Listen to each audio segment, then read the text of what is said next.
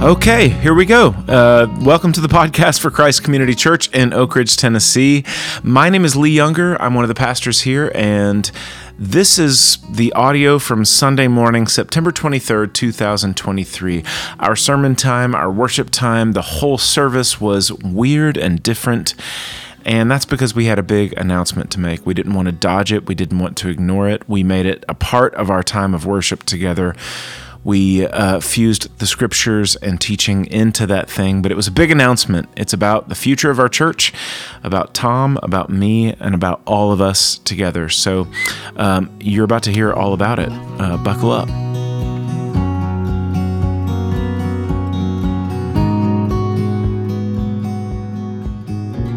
So this morning is going to be a little different than normal, and you are now about to enter into the public announcement of probably the worst kept secret in Oak Ridge. When I was in high school, I was in a band, and it was the 90s, so we had a violinist, like Dave Matthews Band. And I would go over to the violin player's house and hang out over there and stuff, and it turned out that the people that rented that house right before this group of guys, these college-age guys, completely destroyed that house, was Tom and Tina Job and their kids. And that house, if you go up New York and turn right on Outer Drive, and it's the second little house on the right, in that living room is where Christ Community Church was started in 1996. And so that was, all those years ago. And I think when I started coming here, if I've done the math right, I think Potsy was 46 and Tom was 47. And now we have lived a lot of life together and done a lot of ministry together. So some of you know this already because maybe you've been in a conversation. Some of you know this because you've been walking with us alongside this.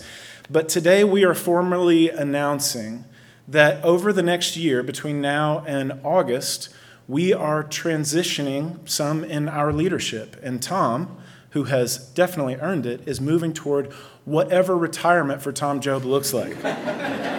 So somebody was talking to me about this, and they said, I don't know why you think or anybody thinks he's ever going to stop going 1,000 miles an hour. He's going to bury all of us. So we're gonna talk about that this morning, and if you feel a little tender, a little emotional about that, just know that this is a long runway. We have a long time for questions and conversations. You can talk to me, you can talk to our staff, you can talk to Tom, obviously, or our elders with questions, anything like that. We are going to take this slow. We love you. We want to do this well. And so we're going to split this time talking about this morning. So can we please give a really, really warm reception for our pastor, Tom Job?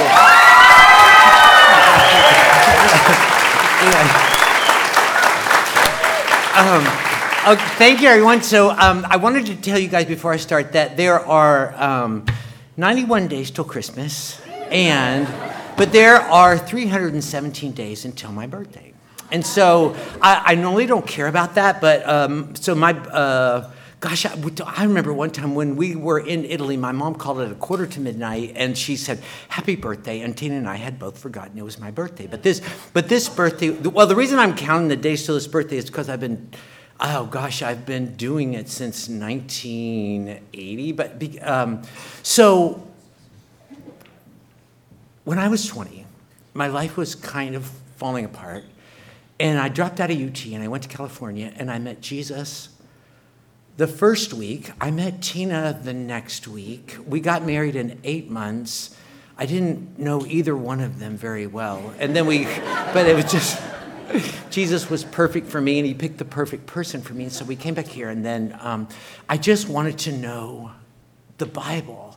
And so we were able, I finished up at UT. It took me 7 years. And then we went in January 1st, 1980, I was able to go to theological seminary in Indiana because I wanted to learn about the Bible, and I got a job. We lived in a trailer park that was full of seminary students. They called it the Fertile Crescent because everybody was pregnant there all the time. We were too. We went there with 1.5 kids and came home with 3, but I had to work in that. So I worked full time in a grocery store, like about 40 hours a week, and go to school 40 hours a week. And full time too. So that first semester, I took a class in in missionary studies, and they talked about the fact that they talked about all the great missionaries who had lived for Jesus and died for Jesus. And I was like, what? People have died for this, and how there are whole countries where nobody knows about Jesus. And I was like, what? There are whole countries where nobody knows about Jesus. And then I was taking a class in the book of Psalms, and we studied the 90th Psalm. And the 90th Psalm says that we come from dust, and we're going to return. If Jesus doesn't come back, we're going to return to dust, and we're all going to die at some point, and our life is going to be over, and we're going to turn into dust again. It's already kind of happening because 70% of the dust in your house is human cells. So, so after fall break, when the kids are no longer laying around the house, they kind of will be. So you only have one life, and it says that it's very short, and it gets over really quick, and it does get over really quick. And, somebody said by the time your face clears up, your mind gets fuzzy. Oh, so, I remember years ago, I looked down at my hand, and I had those those like old people spots that my granddad had. And this, the spots that bananas get. So I figured if human years were measured in banana days, I'm about 3.5 days old. So if I ever wake up and I have little fruit flies flying all around me, I'll be ready to kick it. So that psalm says, all things being equal, you live to be 70 or maybe 80. But you can, if you don't get hit by a truck or whatever, you can kind of count on 70, being 70 years old. And then he said, but you just have a few days. And so teach us to count our days in verse 12, that we might apply our hearts to wisdom. And it's just like you only have one life. It's very, very short. And you need to, this is all you get. These are all the days you get. You need to live for something that really, really matters. And at that time, I counted, a professor, he said he counted how many days he had till he was 70, and he counted them off. And at that time, I had 16,267 days until I would be 70. And now I have 312.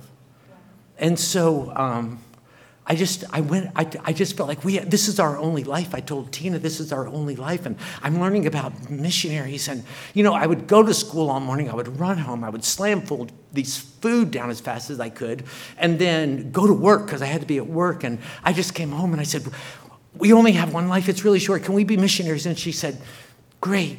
Yeah, we can do that. So everywhere, every place I read about, I was like, well, I want to be a missionary there. Maybe we could be a missionary there. I'd come home from school and just slam my food down and say to Tina on my way out the door to work, hey, what about Africa? Africa's great. Okay, so that'd be great. So then the next week, what about Mexico? Oh, Mexico's great. So then in 1982, we got accepted to the U.S. Center for World Missions in San Diego for a summer thing with what had formerly been the China Inland Mission. And we were going to because we were planning on being missionaries to the Laotian people who lived in tree houses in the jungle in Laos. So we were going to go to San Diego, but Tina was pregnant. We'd have a baby right in the middle of that. And so they said, why don't you do it next summer? So we said, okay. In the meantime, I got thinking about it, and I got learning about Europe and how, oh man, they need missionaries in Europe. I thought maybe we would be better off in Europe because missionaries in the jungle, they have that, like they can take a galvanized tub and some tubes and have solar-powered hot water in like half a day. And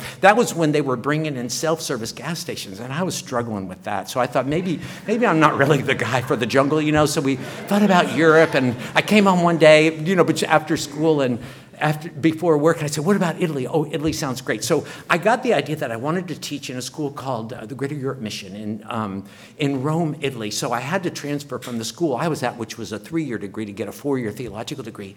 So I got accepted to Dallas Theological Seminary. I came home from school. I told Tina, hey, I got accepted at Dallas. Great. Does that mean we're moving to Dallas? Yeah, we're moving to Dallas. See you later. And then the next day I was at the library, and there was a guy there who was a PhD student, and he was a missionary in Italy. And he said, how's it going? I said, great. I just got accepted to Dallas. Why are you going to go to Dallas? I said, because I want to teach at the Greater Europe Mission School. He said, no, you don't. I said, I don't. He said, no. I teach there twice a year. It doesn't really work. There's only 12 students. 11 of them are from Switzerland. It's just, I said, what do I do? He said, come help us. And I said, what do you do? We lead people to Jesus, and then we train them to be like Jesus, like to follow his example, to follow his teachings, and we build them into a community. Because everybody in the world needs Jesus, but they'll want him when they see him in people who love him.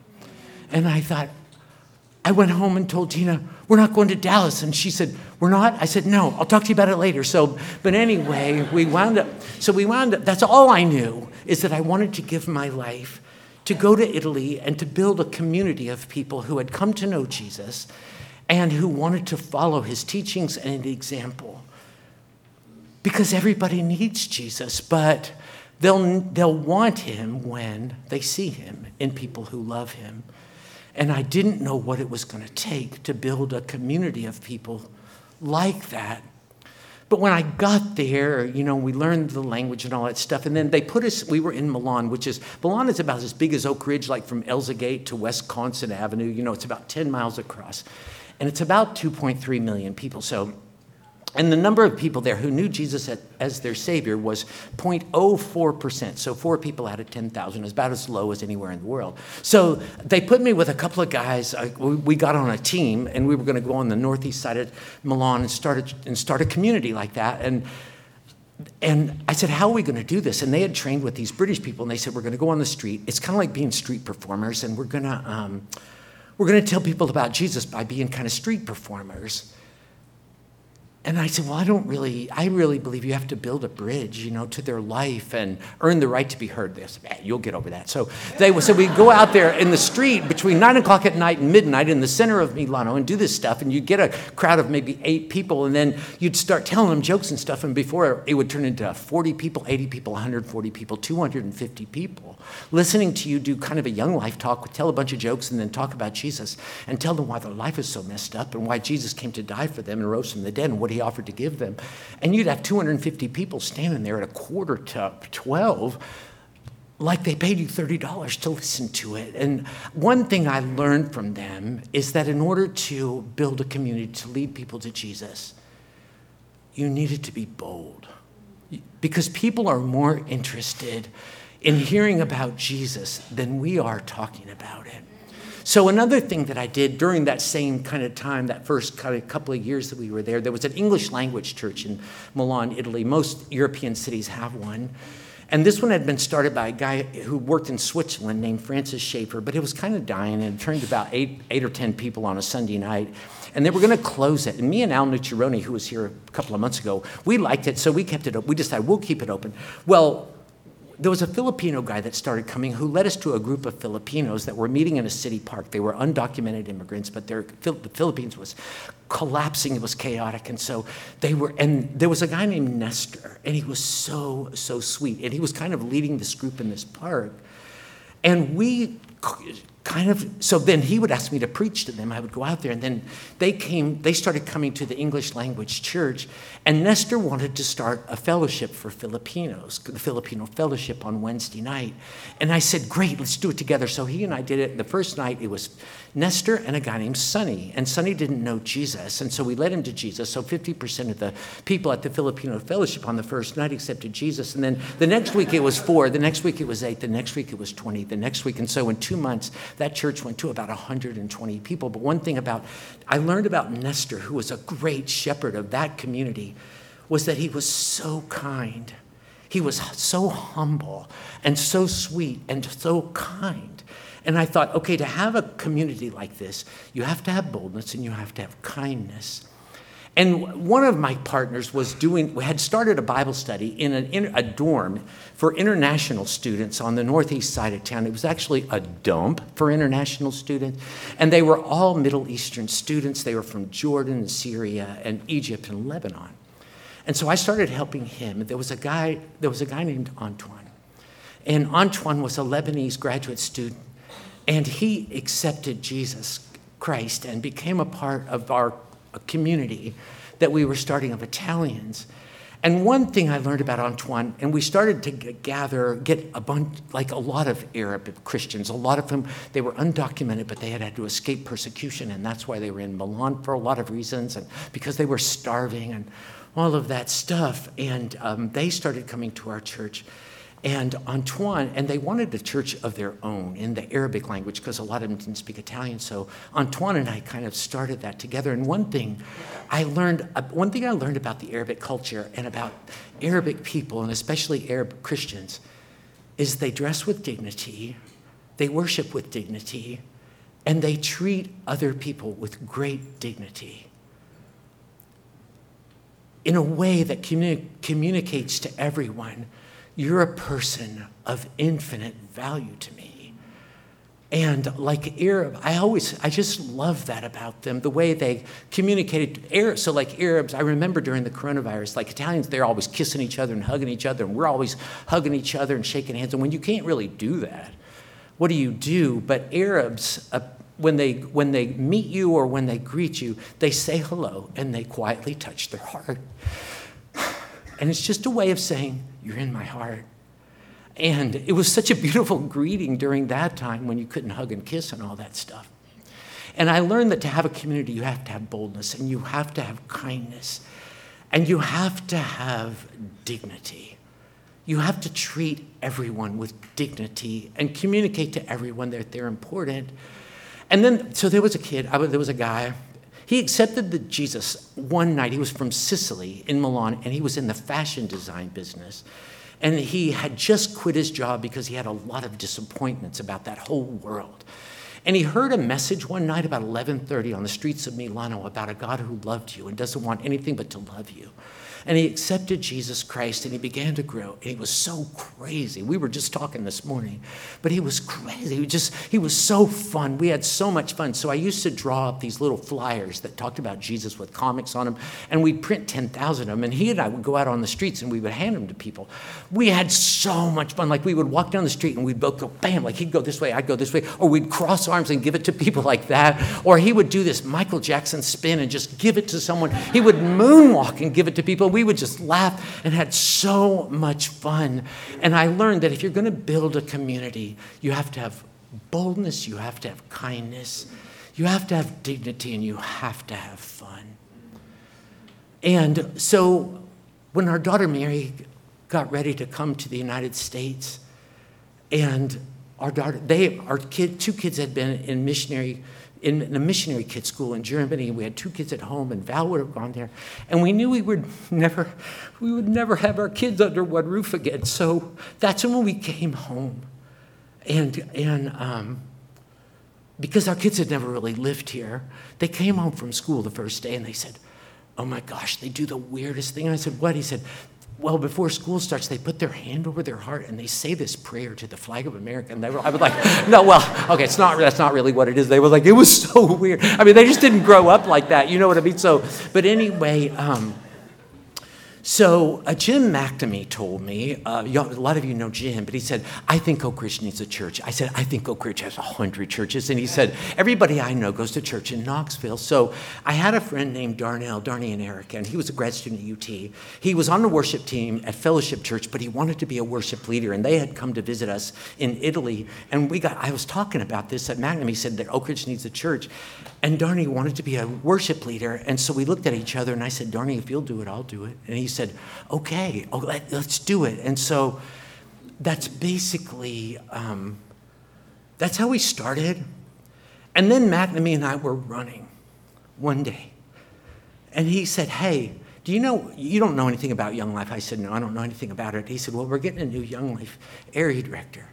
He's young, and he's very gifted. He's a little rough. I think he needs a big brother. I said, okay, I got you. And so we invited Bill and Maria Rees over for lunch, and we just became just super close friends, right off the bat. And Bill started roping me into Young Life, inviting me into stuff and asking me to be hood leader at a weekend camp. I'd never been anything like it. But it was the greatest thing I had ever seen. And when I watched Bill, and I watched how he did it, and I watched how he could make kids laugh, and how it was full of laughter. And one time they did the skits thing down at Sharp Top for a week, Bill and his buddy Scott, and they borrowed a tractor trailer from Bill Adderson, who reconditioned them, drove it down there, and they were going to be truck drivers. So the bus would come the first time the bus came in, did the Sharp Top with all the kids. Bill and Scott are these truck drivers driving this truck right alongside the bus. Bill's sitting on a fruit box because there wasn't a seat in the passenger side. Scott hits the brakes. Bill's head hits the windshield and spiderwebs the whole thing.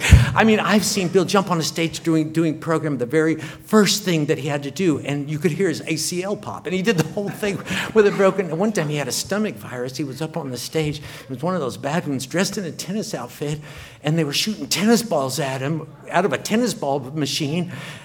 And I was just praying that he wouldn't make a memory that they would never forget, like up on the stage. But when I watched the laughter and I watched the tears and I watched Bill take 20 kids from Oak Ridge High School to Italy to sleep in pup tents for a month to reach military kids who were doing Young Life Camp at the biggest military base that we had. And I just thought, I learned that in order to have a community, you have to have boldness, you have to have kindness, you have to have dignity, you have to have fun, and you have to have passion.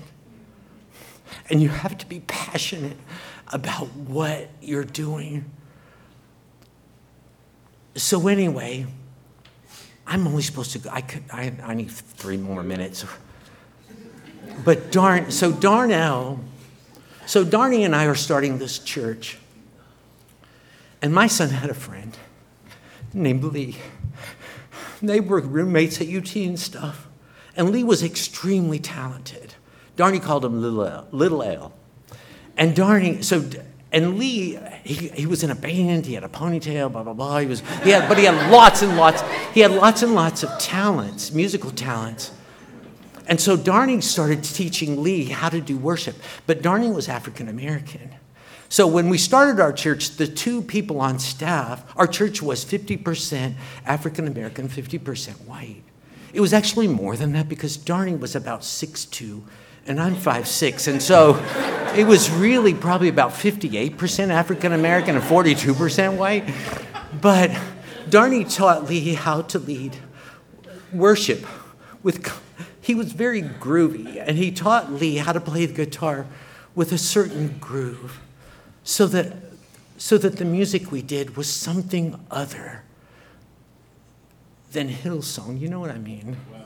And so I was going out to the Anderson County Jail, and there was a group of guys in a cell, about 9 guys that had come to love Jesus, and God really did something there, and they would try to worship, and one of the guys that led them was kind of country, and so when they would sing songs, they would sing, "Will the Circle Be Unbroken?" I said, no. No, it's about somebody's mother's funeral. That is not a worship song. And I asked Lee, would you come out there and just start to do some songs for them? And Lee started to come, and Potsy started to come, and Lee started to write songs for them. You made my heart to know you and to love you. But from the start, I went my own way from you. I was a slave, wrapped in the life that I had made. You came to save. Through your death, you made a way. When I was dead, when I was your enemy, you came to save. You gave your life for me. Now I'm free.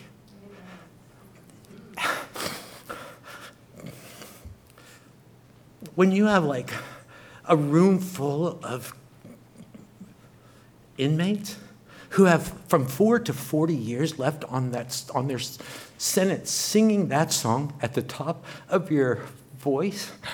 And so one thing that Lee did, so Darnie left and Lee became the worship leader here. And he just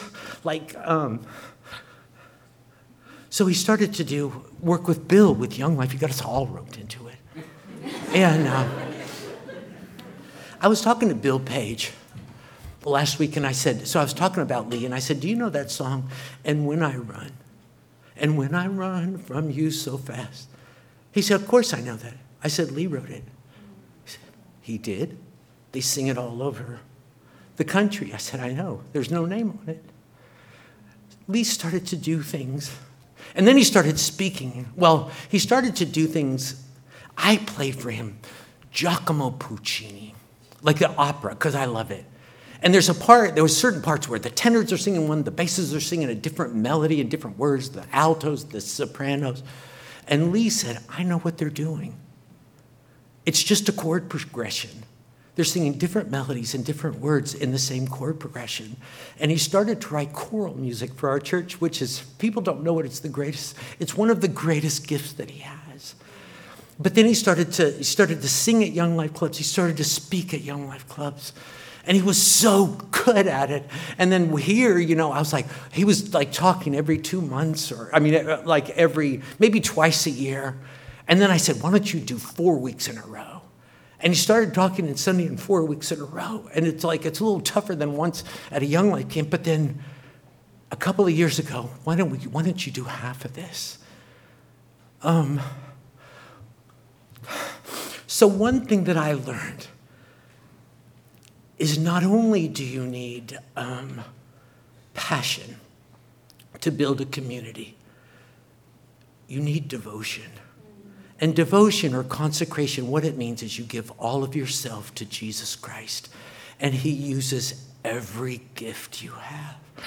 And so that's why I'm old. There's our church has elders that lead this thing. And Lee and I and Thomas, we're just one of them. We get to work full time. I don't really know why. We don't ask a lot of questions, but but there is a thing that I've always had here, which is I'm just one of the elders and all that. But in your heart, you're a mama bear. There's a place where I've always felt like a mama bear about this place. I have to defend the community here. I have to defend the community that we are. I don't want anyone to hurt it or anything like that. And you're also an EMT, and when something happens, and when somebody's life falls apart, and when somebody's in the hospital, when somebody dies, you have to go. I don't care if it's Christmas, you have to go. And I've also been a person who always thinks and dreams about community and this community and how do we be a community, and I can't stop talking about it or thinking about it. And it's time for me to pass that on. It's time for me to pass it to Lee, because he is the person that God has raised up for that. So in the next 10 months, I'm going to do, he's going to let me preach some here, and all that stuff. But also, and I have other things that I want to do. I want to help develop prayer here. I want to have more outreaches to people who need Jesus that I want to do. I'm reading and researching a lot of things right now, and I'm trying to spend a lot more time reading. I'm reading a lot. I'm going to tell you all this. I'm reading a lot about what the New Testament says about the role of women. In the New Testament, it may not be what they've always told me. Anyway, and I've asked Lee, how can I help you? Will you tell me what I can do to take it off your plate so that you can do what God has raised you up to do? So anyway, so now Lee, will you come? Are y'all going to sing something? Or I took more than 15 minutes. Fire me. So.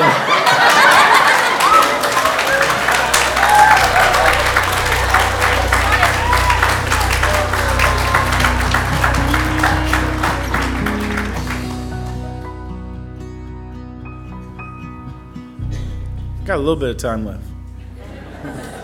Where'd he go? He's back there with his girl. Thank you, brother. Thank you. We were in an elders meeting a couple years ago, and it was right before the new year. I guess it was our December meeting or whatever. And only Tom and Brad and Potts knew that Potts was about to retire from here. And it was one of those deals where we had a lot of stuff on the agenda, and Brad goes, "Potts is retiring in January."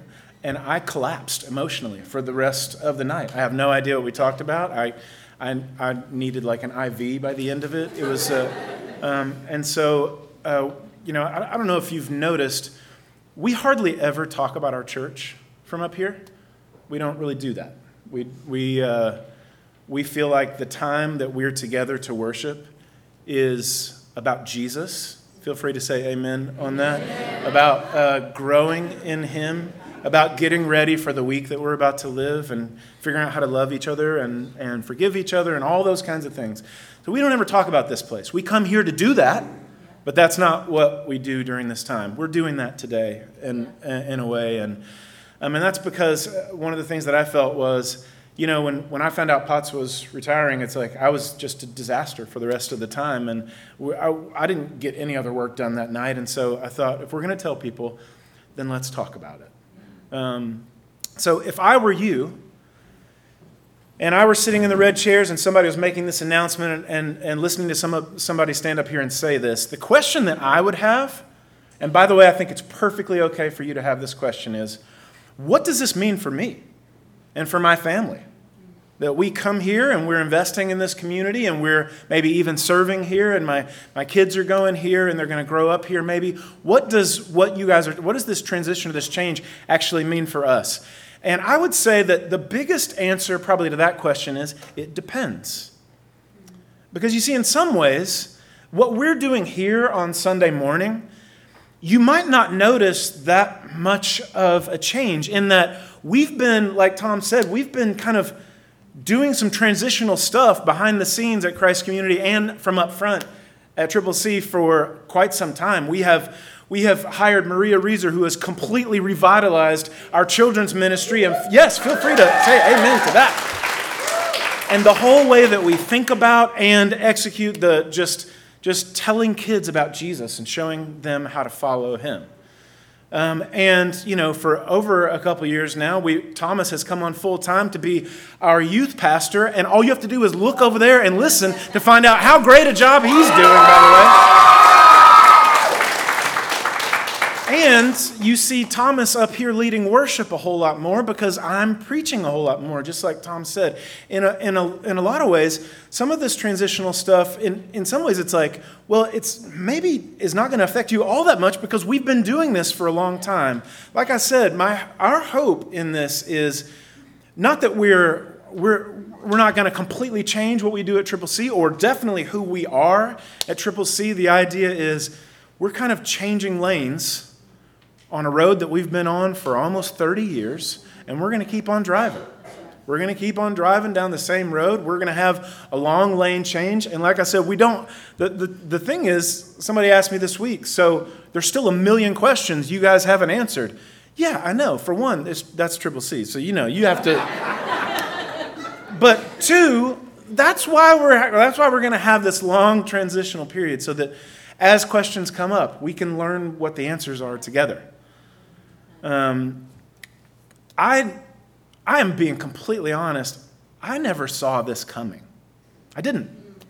I was just a hurting 17-year-old kid who had a lot of questions, and all the people that knew stuff about the Bible and the spaces that I was in this religion didn't have time for me and wouldn't talk to me.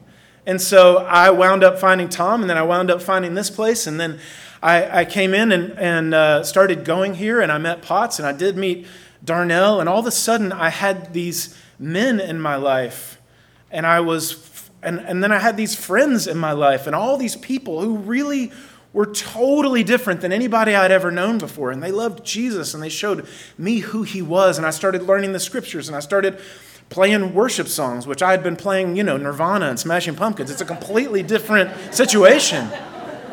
And then before I knew it, I started writing worship songs. I didn't plan on any of that stuff. And all of a sudden, I'm learning scriptures, and I'm learning how to do hospital visits, and I'm learning how to talk to married people, and I'm learning how to talk to people about their kids, and then I'm leading Bible studies. And then we had 3 kids of our own, and all of a sudden one of them's in college, and here we are. And I really didn't plan on this happening. And I think for a lot of you guys, how is this going to affect you? Well, some of it depends on what your role is here. Some of it depends on what you want to do here. Because the truth of the situation is that for the past 30 years, between Tom and Potts, between the elders, there are decisions that get made and shots that get called. This is real ground level stuff now. By the way that by the experiences in the heart that were in the man that was just talking up here. And so some things that we do, what he's going to do now is he's going to start laying that stuff down. And so me and other people in leadership are going to pick up some of those things. And there are going to be shots that we call and decisions that we make. And some of that's going to be behind the scenes, and you might know about it if you're involved in it. There's going to be delegation to people who are doing ministries and following Jesus and all that stuff. Because like he said over and over again, this isn't just that we're not just building a church for the sake of having a church. We are trying to have a community of believers in Jesus who are walking each other to heaven. That's what we're doing. That's what this is about. And so some of these things you're going to notice, and some of these things you might not. Some of this may feel like a really, really smooth transition. And like I said, I didn't really know this was going to happen. And then all of a sudden we're here. When I met these men and the women that were here and the people that I became friends with and everything, I think the things that I wasn't counting on, I didn't realize that I was going to find the sincerity that I found with, especially, that's the one thing that, and I hate it when people say, I told myself I wasn't going to cry, because I didn't tell myself that. I don't know why anybody tells themselves that. But the more that I got to know Tom, I realized, and this is just me being honest, I had never been sincere about anything in my life. I was a gigantic fraud my whole life. It was just like, what do I have to do in any room to be where I want to be in that room? And some of the people that grew up with me, you were on the bad side of that. And I hurt people. And one of the most startling things that happened to me when I actually started becoming close to both Tom and Potts was I was like, oh, you mean there are people who are really sincere and who mean what they say about everything that they do and think and believe? And that was a shocking thing to me. It's completely revolutionized my life. The other thing that happened was that I got a front row seat to a truly loving marriage. I didn't know that was a thing. Believe me, I didn't know that was a real thing.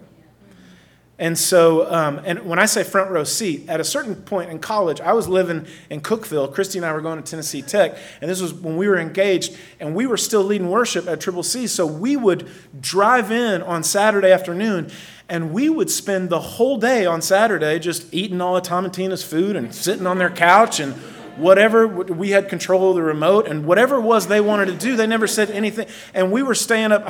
Me and Charlie used to stay up and watch Saturday Night Live till the end, and Tom would come out a couple times and be like, guys, I have to work tomorrow, But we didn't think a thing about it. But we did. Christy and I both got a front row seat to a marriage like we had never seen before, and it completely revolutionized our lives. What's going to change for you? I think in some ways, some things are going to be different. I mean, for one thing, I can't speak Italian, so no Italian will be spoken from sermons. And I can promise you this, you will never hear about the Atlanta Braves, like ever. That's the most I'll ever say that. Ever. But in some ways, what I sincerely hope is that in some ways, that some things never change about Triple C, because what those people started in 1996 was a foundation, and then they've built roots into something that is truly unique and beautiful. And we don't, and what we want to do is cultivate it. We want to get it in more and more hearts and minds, and then we want to keep living it out so that more people can be served and more people can come to know Jesus and more people can be taken care of when they're hurting. All the things that are so beautiful about this place. So I can tell you this, here's what's not going to change. We're always going to give at least a fourth of our money straight out the door to Jesus and however he wants to use it with people who are serving him here and around the rest of the world. And you can say amen about that if it's in you. We are always going to care more about people and knowing them and caring for them than we do about programs. We are always going to promote the building and the spreading of the kingdom of God rather than pumping up these facilities. And I mean, obviously you had to park here this morning somehow. I wanted to share a scripture with you. This comes from Acts chapter 20, and it's just my heart for this place. This was when Paul was saying goodbye to the Ephesian elders. It's not really that appropriate. He said to them, this is the last time any of you will see my face. Paul was super dramatic. And that's not true in any of this situation with us. But he said this. He said, keep watch over yourselves and all the flock of which the Holy Spirit has made you overseers. Be shepherds of the church of God, which he bought with his own blood. Just a couple of things that out of that, and then I'm going to take my seat. He says that we are a flock. He says, keep watch over yourselves and all the flock over which the Holy Spirit has made you overseers. Over 400 times in the Bible, the scripture calls God's people sheep. Sheep are not that impressive as far as members of the animal kingdom go. They're not very fast. They're not that athletic. They don't have great defense mechanisms. Sheep thrive when they are in a flock. They don't do well on their own. We need each other. This place, we will always need each other. We need to carry each other's burdens. We need to pray for each other. We need to care for each other. When I'm having a terrible week, I need somebody in here who's having a really good one to carry me, so that when you're having a terrible one, I can turn around and carry you. Okay? We're a flock. We need each other. He says, keep watch or shepherd the church of God that he bought. This church was never Tom Job's church, or Potts' church, or Darnell's, or except to the extent that they go here. Like, where do you go to church? Oh, my church is that one up on top of the hill. If you turn left at Big Ed's and then you go under the water tower. That's my church. Except in that sense, there is no other possessive sense of that word that makes any sense. This church will never be my church, except that I want to go here. I want to worship here, and I want to be in your life and part of your family. This church belongs to Jesus because he bought it. It's his. It never was Tom's. It never will be mine. It's Jesus's. And he bought it not with really high standards, not with great proficiency and efficiency and incredible organization. He bought it with blood. And that's really important, because sometimes I'm going to let you down. And I'm going to need the blood of Jesus for forgiveness. And sometimes you're going to let each other down. We're going to hurt each other. When you're in family long enough, you hurt each other. Isn't that right? Yes. And so we need the blood of Jesus to continue to give us what we need to be forgiven from him and to learn how to forgive each other. Tom and I have been walking through these conversations with each other and with some other folks for a long time. And I'm not going to lie to you. This has been a really tender morning. But we've had some difficult conversations trying to figure some of this stuff out. And we have both a really wonderful thing, which is we both have the blood of Jesus, right, brother? And we love each other. And so we've been able to walk through this, and we're going to continue to do it that way. This is a really sweet morning. And what I want to encourage you to do is to pray for us and to walk alongside us and to bring us your questions as we seek to find answers. And know that another thing that's never going to change is we consider it, whether we're, at whatever capacity that we get to do this, we consider it an absolute privilege to get to be your pastors because we love you. Thank you. Let's pray. Jesus, thank you for this morning. Thank you for our time together. And thank you that we did not start this. We did not create this. This is your church. You bought it, and you bought it with precious blood. We need each other. We need forgiveness so that we can continue to do this well. Thank you so much that we didn't make this up and that we are just a piece in a long line of folks who are trying to figure out what it means to be a community of people who love the words of Jesus, the teachings of Jesus, and are trying to follow the example of Jesus under the forgiving sweetness of the blood of Jesus. It's in your precious name we pray. Amen. All to Jesus I surrender, all to him I freely give. I will ever love and trust him in his presence daily live. 1, 2, 3